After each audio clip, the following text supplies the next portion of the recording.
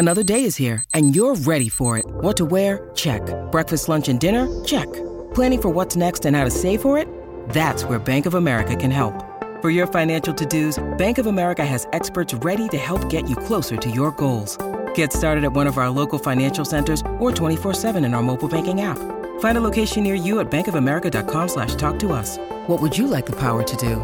Mobile banking requires downloading the app and is only available for select devices. Message and data rates may apply. Bank of America N.A., member FDIC.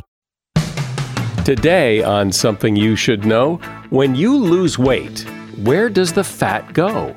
I'll reveal the surprising answer. Then, can you and I together learn a list of 15 random words and commit that list to memory?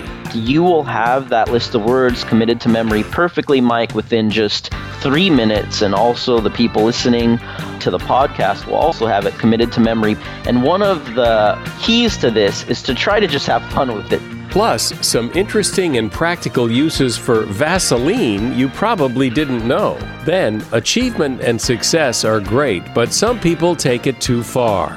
They're always comparing and contrasting themselves to other people in terms of how well they look or how well they do or how much money they make. And if that doesn't secure them the love and respect they want, they try to work harder, do more, and eventually it just drives them crazy. All this today on Something You Should Know. If you have to hire someone, what's the best way? Referrals? Well, maybe that could work. But just because somebody knows somebody who knows you doesn't necessarily mean they're qualified. Or you could pull out that file of random resumes that came in during the last 6 months. Maybe there's somebody in there. Maybe. Now, if you're hiring, you need Indeed. Indeed is your matching and hiring platform with over 350 million global monthly visitors, according to Indeed data, and a matching engine that helps you find quality candidates fast. As a business owner, I've found that hiring the right people, well, there's just nothing more important. Don't leave it to chance or a referral or a random resume. Use Indeed. In the minute I've been talking to you, 23 hires were made on Indeed, according to Indeed data worldwide. Indeed's matching engine is constantly learning from your preferences. So the more you use Indeed, the better it gets. And listeners of this show will get a $75 sponsored job credit to get your jobs more visibility at Indeed.com/something. Just go to Indeed.com/something right now and support this show by saying you heard about Indeed on Something You Should Know. Indeed.com/something. Terms and conditions apply. Need to hire? Oh, you need Indeed. Something you should know. Fascinating intel, the world's top experts, and practical advice you can use in your life. Today, Something You Should Know with Mike Carruthers. Hello. We start today with a question I'm almost certain you've wondered about, and that is, when you lose weight, where does the fat go? It's a good question, and in fact, in a survey of 150 health professionals, including doctors, dietitians, and personal trainers, they almost all got it wrong. The most common misconception by far was that the fat is converted to energy. The problem with that theory is that it violates the law of conservation of matter, which all chemical reactions must obey. Some respondents thought the fat turned into muscle, which is impossible, and others assumed it escaped via the colon. Only 3 out of the 150 health professionals gave the right answer, which means 98% of the health professionals in the survey could not explain how weight loss works.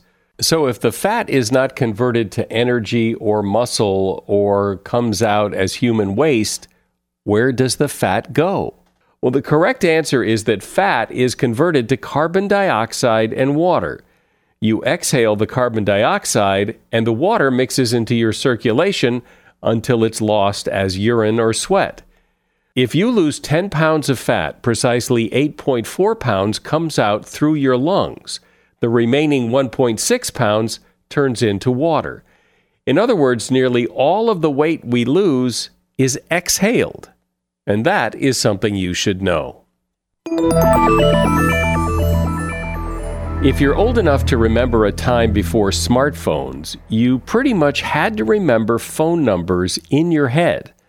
Today, you don't have to remember numbers because your phone remembers numbers.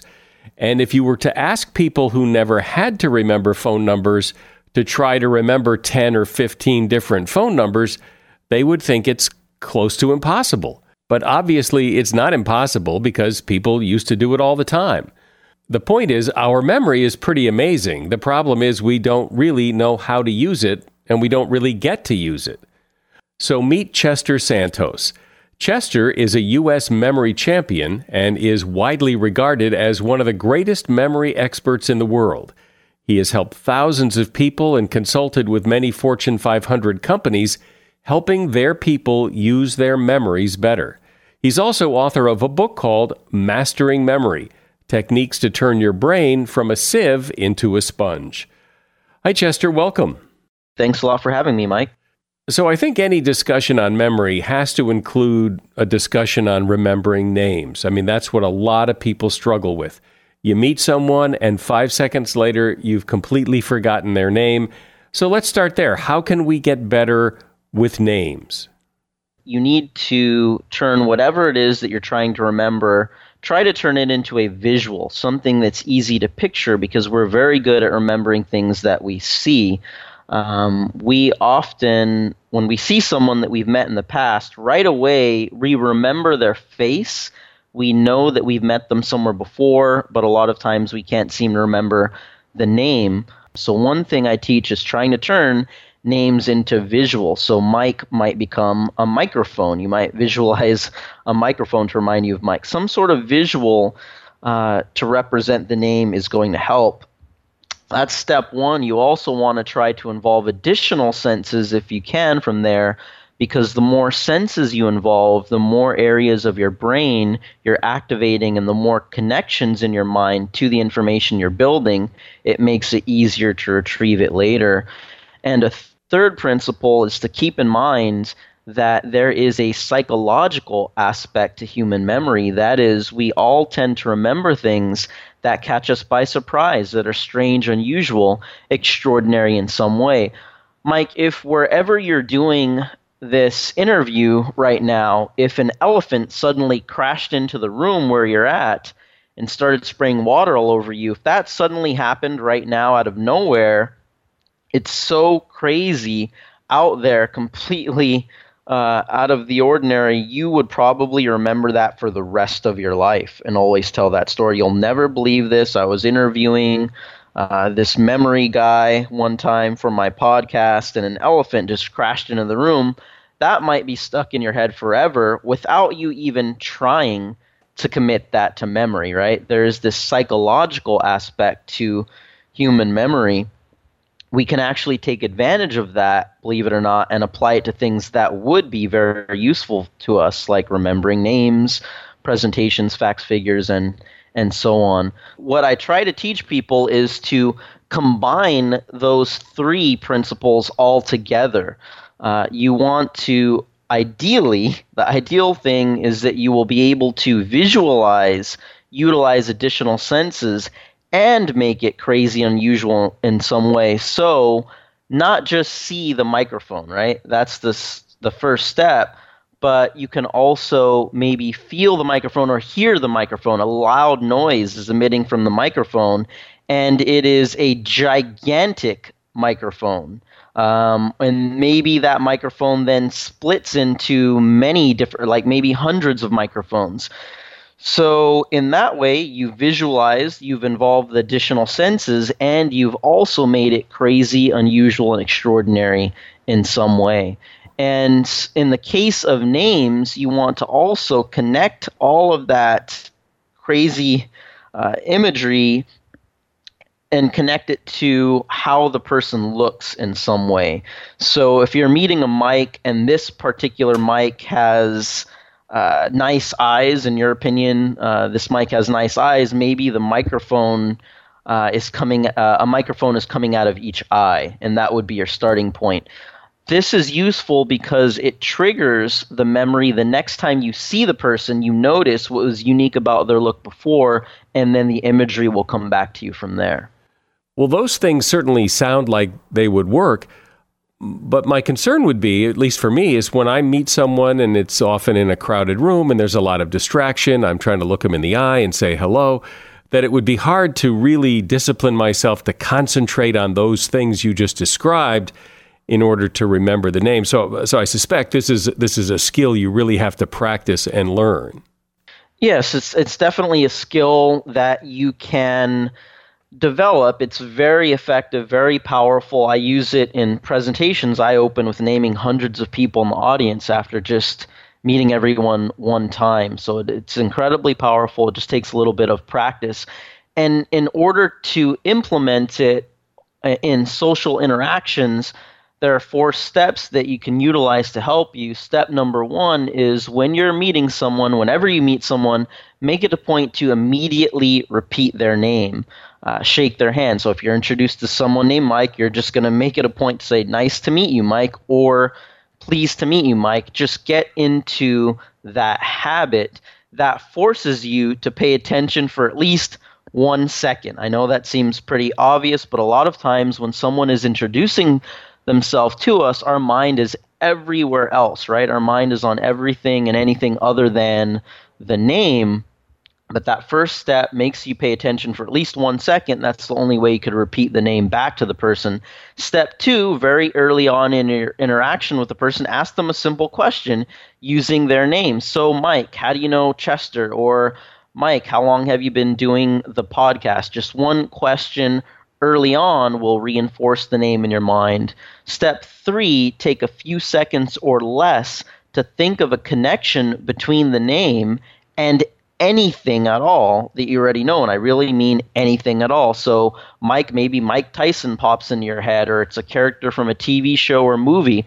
Could even be something as simple as you have a friend or family member that has that same name. They're also named Mike. It should take just 3 seconds or less to do this. And step 4, whenever you leave the meeting, the party, whatever type of function it might be, make it a point to say goodbye to the person using the name. It was great to meet you, Mike, or I hope to see you again sometime, Mike. Going through those 4 steps also gives you the time to utilize the visual-based technique that I described earlier. Great idea. You know, I find, too, that sometimes when I meet somebody, I forget their name and I go back and say, look, I'm sorry, I forgot your name. I remember it better then, after that. Yes, and it's important to do that. So some people shy away from doing that because they're a little embarrassed, but I feel that at that particular point in time, the person isn't likely to be offended that you don't remember their name because they don't really expect you to know it yet. In the case that you just described, I think at that point in time, they're more likely to actually appreciate the fact that you care enough to really get their name right, to know their name. You're showing interest in that person. I think it would be appreciated. Now, it's more when you've already met someone a couple of times before, or it's someone that you interact with them on the job. It's a client, potential client, or they're involved with some organization that you're involved with where, you know, you should already know their name after meeting them a couple of times. Then it starts to become an issue. We're talking about memory and ways to make it better with Chester Santos. He is a U.S. memory champion and author of the book, Mastering Memory, Techniques to Turn Your Brain from a Sieve into a Sponge. When you need mealtime inspiration, it's worth shopping Kroger, where you'll find over 30,000 mouth-watering choices that excite your inner foodie. And no matter what tasty choice you make, you'll enjoy our everyday low prices, plus extra ways to save, like digital coupons worth over $600 each week. You can also save up to $1 off per gallon at the pump with fuel points. More savings and more inspiring flavors make shopping Kroger worth it every time. Kroger, fresh for everyone. Fuel restrictions apply. Look, Bumble knows you're exhausted by dating. All the, must not take yourself too seriously, and 6'1" since that matters, and what do I even say other than, hey? Well, that's why they're introducing an all-new Bumble, with exciting features to make compatibility easier, starting the chat better, and dating safer. They've changed, so you don't have to. Download the new Bumble now. So, Chester, after remembering names, because that I think is the big one that a lot of people need help with, I know for me, I wish there was a better way to just remember things like, things to pick up at the grocery store, or, errands I need to run, or people I need to call, or just a better way to, in my head, remember things I have to do. One thing that I teach people is something called the story method. I actually wanted to go through an exercise with the story method during this interview. If we can, you could follow along with it, and your listeners as well, just to illustrate one of the really powerful techniques that I teach people that you can learn in simply a few minutes. So let me know if and when you're up for it during the interview. Go ahead. Okay, awesome. Let's give it a try. I'm just going to have you, Mike, to attempt to memorize the following random list of words. It's going to be monkey, iron, rope, kite, house, paper, shoe, worm, envelope, pencil, river, rock, tree, cheese, and dollar. Now, when I first recite that list of words to people, a lot of times people are looking at me as if there's, come on, there's no way I'll remember that. But in fact, you will have that list of words committed to memory perfectly, Mike, within just 3 minutes. And also the people listening along to the podcast will also have it committed to memory perfectly. You will just listen to what I described to you, see and experience it happening in your mind as best you can. And one of the keys to this is to try to just have fun with it. Just relax, have fun with it. If you're able to do that, it's really going to make a huge difference in your ability to remember just about anything at all if you can just approach it as a fun exercise in creativity and imagination. So, Mike, just visualize a monkey, because that was the first word. The monkey is dancing around. It's making monkey noises, whatever a monkey would sound like. I'm working on the monkey impression, but try to see and hear the monkey. The monkey now picks up a gigantic iron, because that was the second word. Just see this as best you can in your mind. Just visualize it. The iron starts to fall, and a rope attaches itself to the iron. Maybe even feel the rope. Maybe it feels sort of rough. Really interact with it. You look up the rope, and the other end of the rope is attached to a kite. It's flying around in the air. Maybe reach up and try and touch that kite. The kite now crashes into the side of a house. Really see it smash into the house. This house, you notice, is completely covered in paper. For some strange reason, it's completely covered in paper. Next word was paper. Out of nowhere, a shoe appears, and it starts to walk all over the paper. Just visualize that. The shoe smells pretty badly, so you decide to investigate and see why. You look inside of the shoe, and you find a little worm crawling around inside of that shoe, a smelly worm. That worm jumps out of the shoe and into an envelope. Maybe it's going to mail itself or something. I don't know. Envelope was the next word. A pencil appears out of thin air magically, and it starts to address the envelope. Really see that pencil quickly writing. Pencil was next. The pencil now jumps into a river, and there's a huge splash for some reason when the little pencil hits the river. The river, you notice, is crashing into a giant rock. The rock flies out of the river and into a tree. Really see it crash into that tree. This tree is growing cheese. You probably haven't seen a tree like that before. This one's growing cheese, and a dollar shoots out of each piece of cheese. The last word was dollar. Now, you and everyone listening probably already know the list, but I'm going to go through this again super fast. Just review the story in your mind. We started off with a monkey. It was dancing around with what? It was an iron. What next? Attached a rope.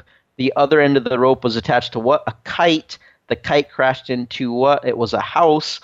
What was it? Covered in paper. What then walked on it? A shoe. What was crawling in the shoe? It was a worm.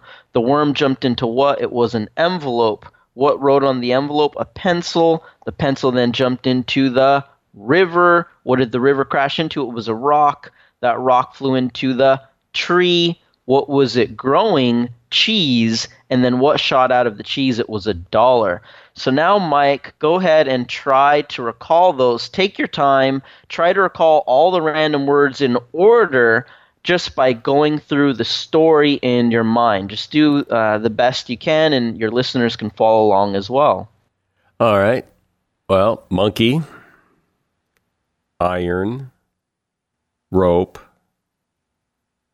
kite, house, paper, shoe, a worm, Worm, envelope, pencil, pencil, river, rock, tree, cheese, dollar. Awesome, Mike. You got it. Great job. Perfect. Under pressure there, too. Really great work. And I'm sure your listeners got all of the words, or if not all, at least most of the words. You know what's interesting about that list is that as it was easier to remember the strangest things. You know, the envelope and the pencil and the river were, that blurred a little bit. But tree and cheese and dollar, I mean, that part of the story was so weird that it was easier to remember than words that were more pedestrian. It's counterintuitive to some people. It's the things that don't make sense in the story actually are more memorable because of that psychological aspect to human memory that I talked about earlier. We tend to remember things that are crazy, unusual, extraordinary. Okay, but as we just demonstrated, right after the story, I could remember that list of words. But I'm thinking that if you were to ask me tomorrow what that list of words were, or next week, I probably wouldn't remember because time has passed and I would forget. So how do you remember and then remember what you remember? So believe it or not, using these types of techniques, such as the story method that you just used, I would say with 100% probability you will remember it tomorrow. And maybe even weeks from now. I get people emailing me months after a presentation, they still remember the words, because without realizing at all, using this sort of technique, you were activating many different areas of your brain. You were making really efficient use of your brain to encode the information. Now, had you, Mike, instead memorize this with rote memory, how people usually commit things to memory, if you had just read it over and over again, or recited it to yourself over and over again, or just wrote it down on a sheet of paper over and over again until you drilled it into your head, in that case, you would not remember it tomorrow. You definitely wouldn't remember it a week or two later. But these techniques that I teach are making much more efficient use of the brain, so you'll definitely remember it. But you're right in that eventually it will just fall out of your memory. So ideally, you want to combine these techniques if it's something that you need to know for work, or it's an important presentation, or it's students studying for a final exam. If it's material that you need to have in your long-term memory, the ideal way to get things in your long-term memory is using the techniques that I teach people, these sorts of techniques combined with spaced repetition. So that is reviews spaced out over time rather than 10 or 20 reviews just done tonight. We also call that cramming, right? And that's how most students commit things to memory. That's how most people go about committing things to memory that they need, whether it be for work or whatever it might be. Cramming is only good for short-term memory, but if you space out your reviews over time and use these techniques, it will be really great for long-term memory. So quickly, a little bit about your story and how you got to be such a memory champion. I really was just flipping channels one night, and I happened to catch a segment on ABC's 2020 on the United States National Memory Championship. It sparked my interest because people, growing up, people often commented that I had a good memory, but when I looked into what the best people in the country were scoring in these events, memorizing hundreds of names, numbers, decks of playing cards, and minutes, I quickly found out that although I did have a good memory, I was nowhere near that level. So that's where, when I started doing research, I read every book I could on memory improvement. I did a lot of online research. I experimented with everything that I could find. I found what worked best personally for me, stuck to training myself in that subset of techniques until eventually I did win the United States Memory Championship. And since then, I've spent the last 10 plus years training other people around the world in the subset of techniques that I feel can most benefit them in their career, personal life, and in school. And now I've gone on to write books on memory improvement as well. Well, the phrase, use it or lose it, if it applies to anything, it seems to apply to memory. As we started talking in the very beginning, when I mentioned, it wasn't all that long ago where you had to remember phone numbers in your head because that's the way people remembered them. And I haven't had to do that in a long time. And I imagine it would be really hard to do it because I haven't been doing it. Just using your memory, it does, independent of the memory techniques that I teach, just using your memory more and more is going to improve your memory in general because the brain is very trainable. All right? The more you force your brain to perform a particular function over and over again, the more it signals to your brain that that's something important that you need to be able to do, so your brain finds a way to make itself better at doing it. Your brain is incredibly trainable. But the opposite is also true. If you never have your brain perform a particular function, if you're always writing everything down, if you're always entering things into electronic devices, what you're saying to your brain is, you know what, it's not important for me to be able to remember anymore. So it makes sense that you are going to start to lose that ability over time. And again, as you pointed out, yes, there are cases where we can let the electronic devices remember things for us, and that is beneficial, but there are many cases out there where you don't want to be handicapped in terms of your ability to remember, and that's what's going to happen if you completely outsource your memory to electronic devices.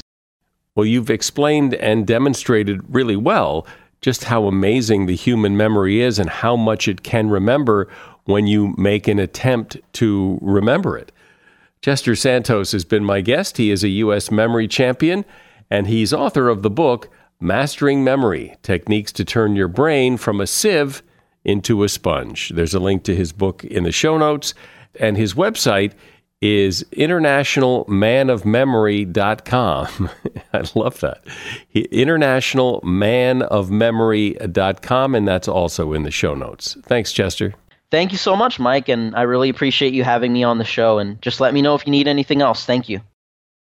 As a listener to Something You Should Know, I can only assume that you are someone who likes to learn about new and interesting things and bring more knowledge to work for you in your everyday life.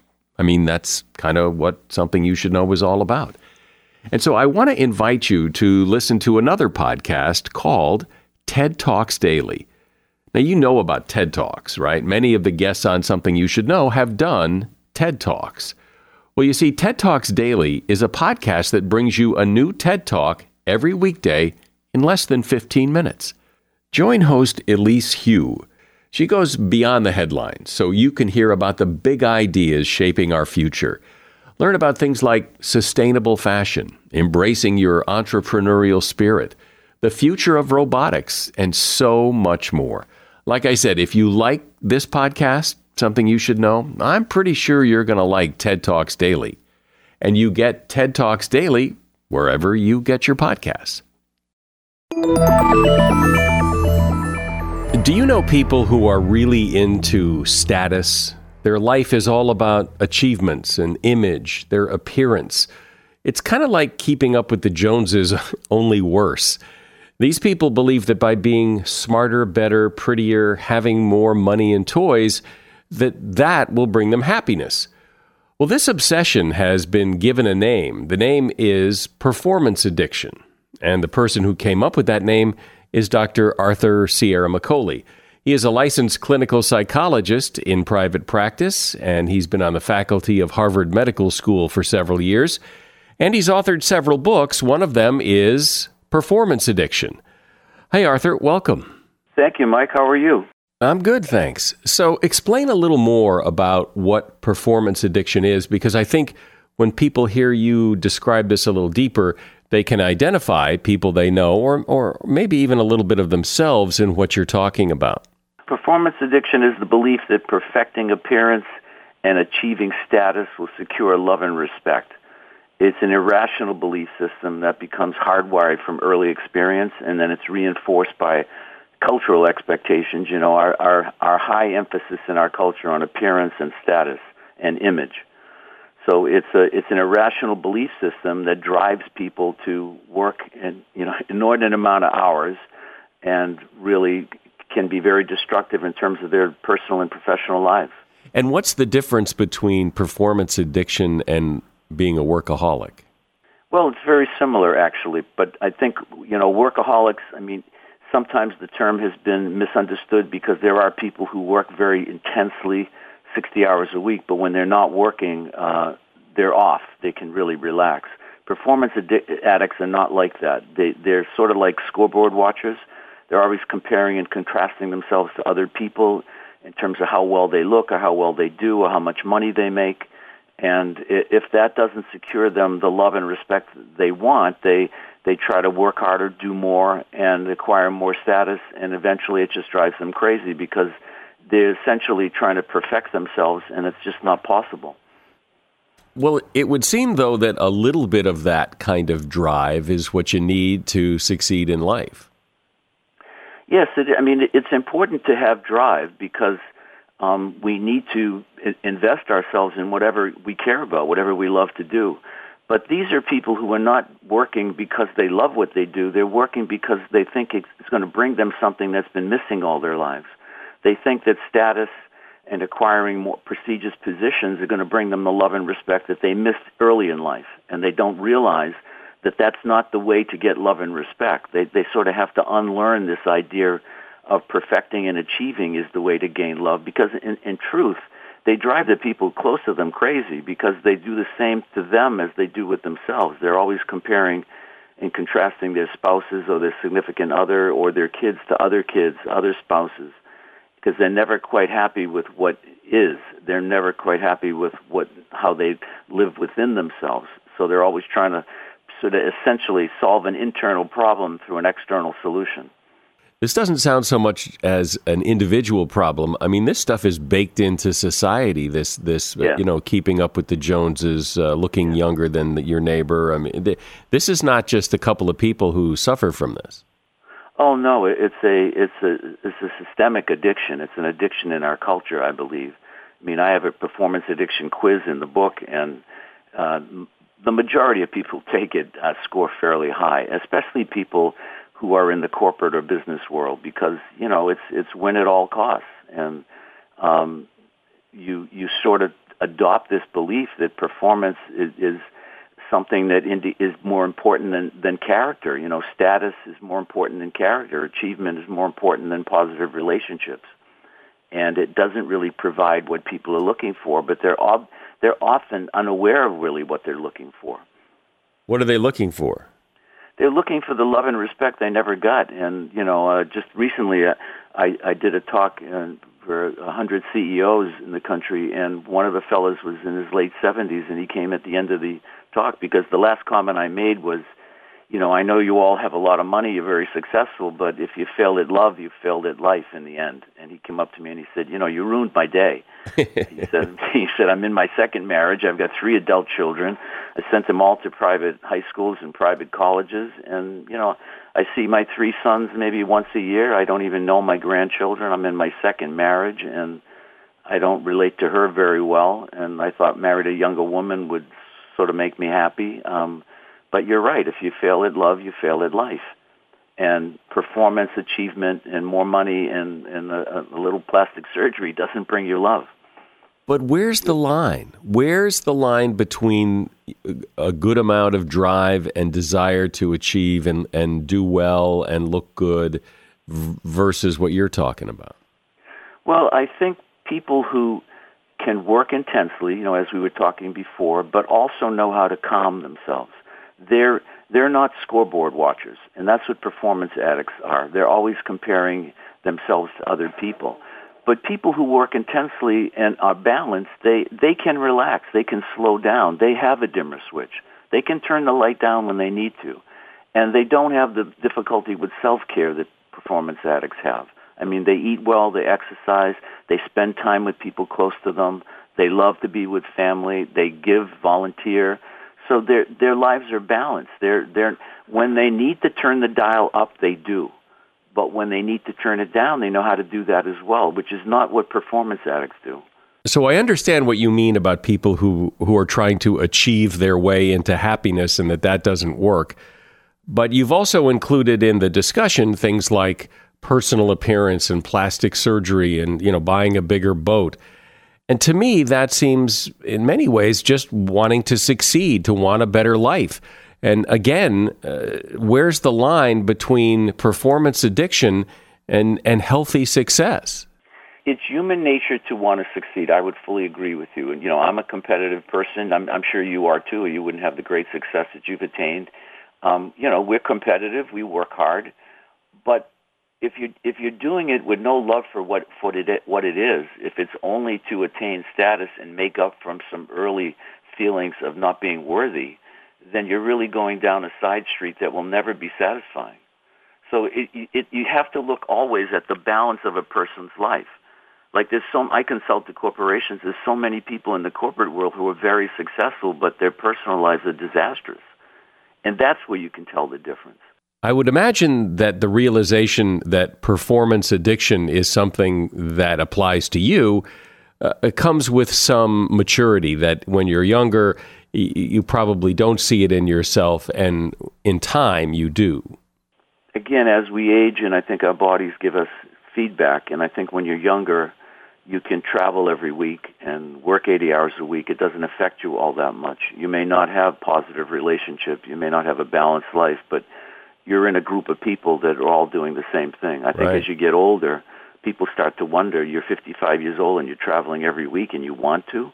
I mean, it starts to seem a little odd. Why aren't you home with your wife or your husband? And why don't you want to take a longer vacation? Why don't you want some downtime? But I can imagine someone listening to this thinking, but that's what I want to do. I want to achieve. Achievement is my goal. I do want more money in the bank, a bigger boat, and I don't want you to make me feel bad for wanting to achieve that. That's just me, and I'm perfectly happy doing it. And I would say that if you learn how to balance your life, you will achieve at higher levels. If you learn how to be empathic and connect with other people, you will actually increase your achievement, and you will also feel more at ease when you're not working. So I would say, okay, I have the same goal for you, but if you don't learn how to balance your life and you don't know how to slow down, you're going to burn out. You're not going to perform in the way you'd like to. And you see it time and time again. I have people in their late 40s telling me they think they have early Alzheimer's or some kind of dementia because their memory is going. Remember, when we're stressed, we secrete the stress hormone cortisol, which destroys neurons in the memory center of the brain. So you see these very young achievers, like 40s, late 40s, but they've been working 80 hours a week for a long time, and they are burning out because they don't do much else. They don't exercise. They have poor nutrition. They don't sleep well. They drink too much. They're out with customers so often. So they're living a lifestyle that can't be sustained. So how do you step off that train? Well, I think, really learning to focus on slowing down, learning how to focus on listening, not being a quick reactor, trying to be more thoughtful. Meditation helps people. Yoga helps people. I don't think there's anything more helpful than consistent aerobic exercise. When we exercise, especially in the morning, you produce the calming neurochemicals that really make you more resilient to face stress during the day. So when you're doing those other things, when you're paying attention to nutrition, sleep, exercise, when you have positive relationships, guess what happens? When you go into the work world, you're going to perform on a higher level, not a lower level. When I think of people I know who are performance addicts, as you describe them, they don't seem like the kind of people that could do this very easily. It would be like asking them to jump off a speeding train, because this is their fuel. This is how they've always done it. This is to tell them to slow down and have better relationships and sleep more just seems like how could they do that and give up their fuel? Well, I think you're right, because they're running. Like the CEO that I mentioned earlier, they're running away from their own inner thoughts. So it's very frightening to slow down. They don't want those thoughts to come forward. But if they do it with some help, they see that they actually are feeling better, that it's a relief, that paying attention to self-care and learning how to listen more empathically, learning how to slow down, especially develop that dimmer switch, saving your energy and intensity for when you really need it, not having that light bulb up all the time, they realize that they start to perform better and they feel better. And they're better to be with. When it starts, where does it start? I mean, what I mean by that is, I can think of people who are like this, who come from a family where there's other kids in the family who are not like this. So they take different paths. But what pushes someone down that path? Well, it starts early in life, depending on how you're responded to. I mean, we have a little granddaughter, Carmela, who's 4 years old, and when I go and watch her play soccer, it's amazing to me how parents are reacting to 4-year-olds. Some people are just out there with their kids and having fun and enjoying it, and others, you think they're in the World Series. And it starts there. It starts when those kids make a mistake, or they kick the ball the wrong way, or they use their hands. They're only 4 or 5 years old. And you see a parent getting really irritated, like he's living vicariously through the little person. It starts there. That's when you learn that achievement is the only way to get the love from my parent, because they don't allow mistakes. It gives you the sense that you have to perform perfectly. The mirrors that we look into early in life, that's where it starts. But if you're looking into mirrors that are cracked, it's like looking into a circus mirror. So if your parents have their own issues about performance and achievements, and their egos are large or they're insecure, you're looking into their mirrors to see who you are, and you're getting a very distorted reflection of who you are. You can easily be thinking that if I don't excel, I'm not worth very much. Sure. And you can see the kids on this little playing field, the ones that have ability, that have reasonable parents, not overly punitive parents, not overly lax parents, you can see they're going to do well, because they're not looking over their shoulder every time they kick a ball. They're just loving it. They're loving playing. And that's the difference between performance addicts and other people who achieve at high levels. There are some people who achieve at high levels, they love what they're doing. Performance addicts generally will tell you if they won the lottery, they'd quit tomorrow, because all they're looking for is the status, the image, the people look up to them, which is why they're so sensitive to criticism. But to your example of parents of those kids on the soccer field or the Little League team where the parents go nuts when the kid does something wrong, okay, that's a problem.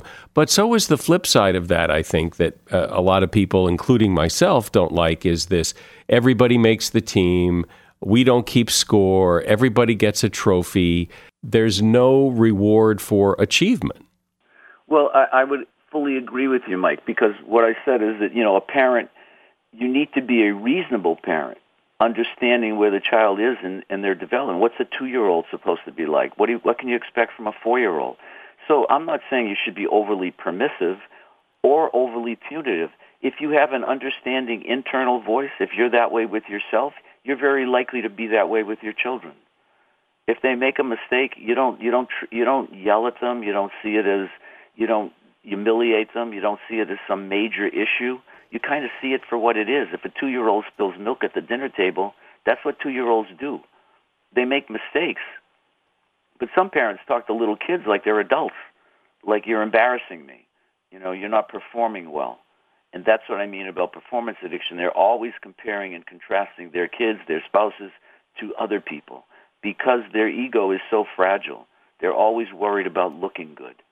Well, you explain the problem really well, and I think people who have performance addiction, if they listen, can really hear themselves in what you're saying, and awareness is likely the first step. Dr. Arthur Sierra McCauley has been my guest.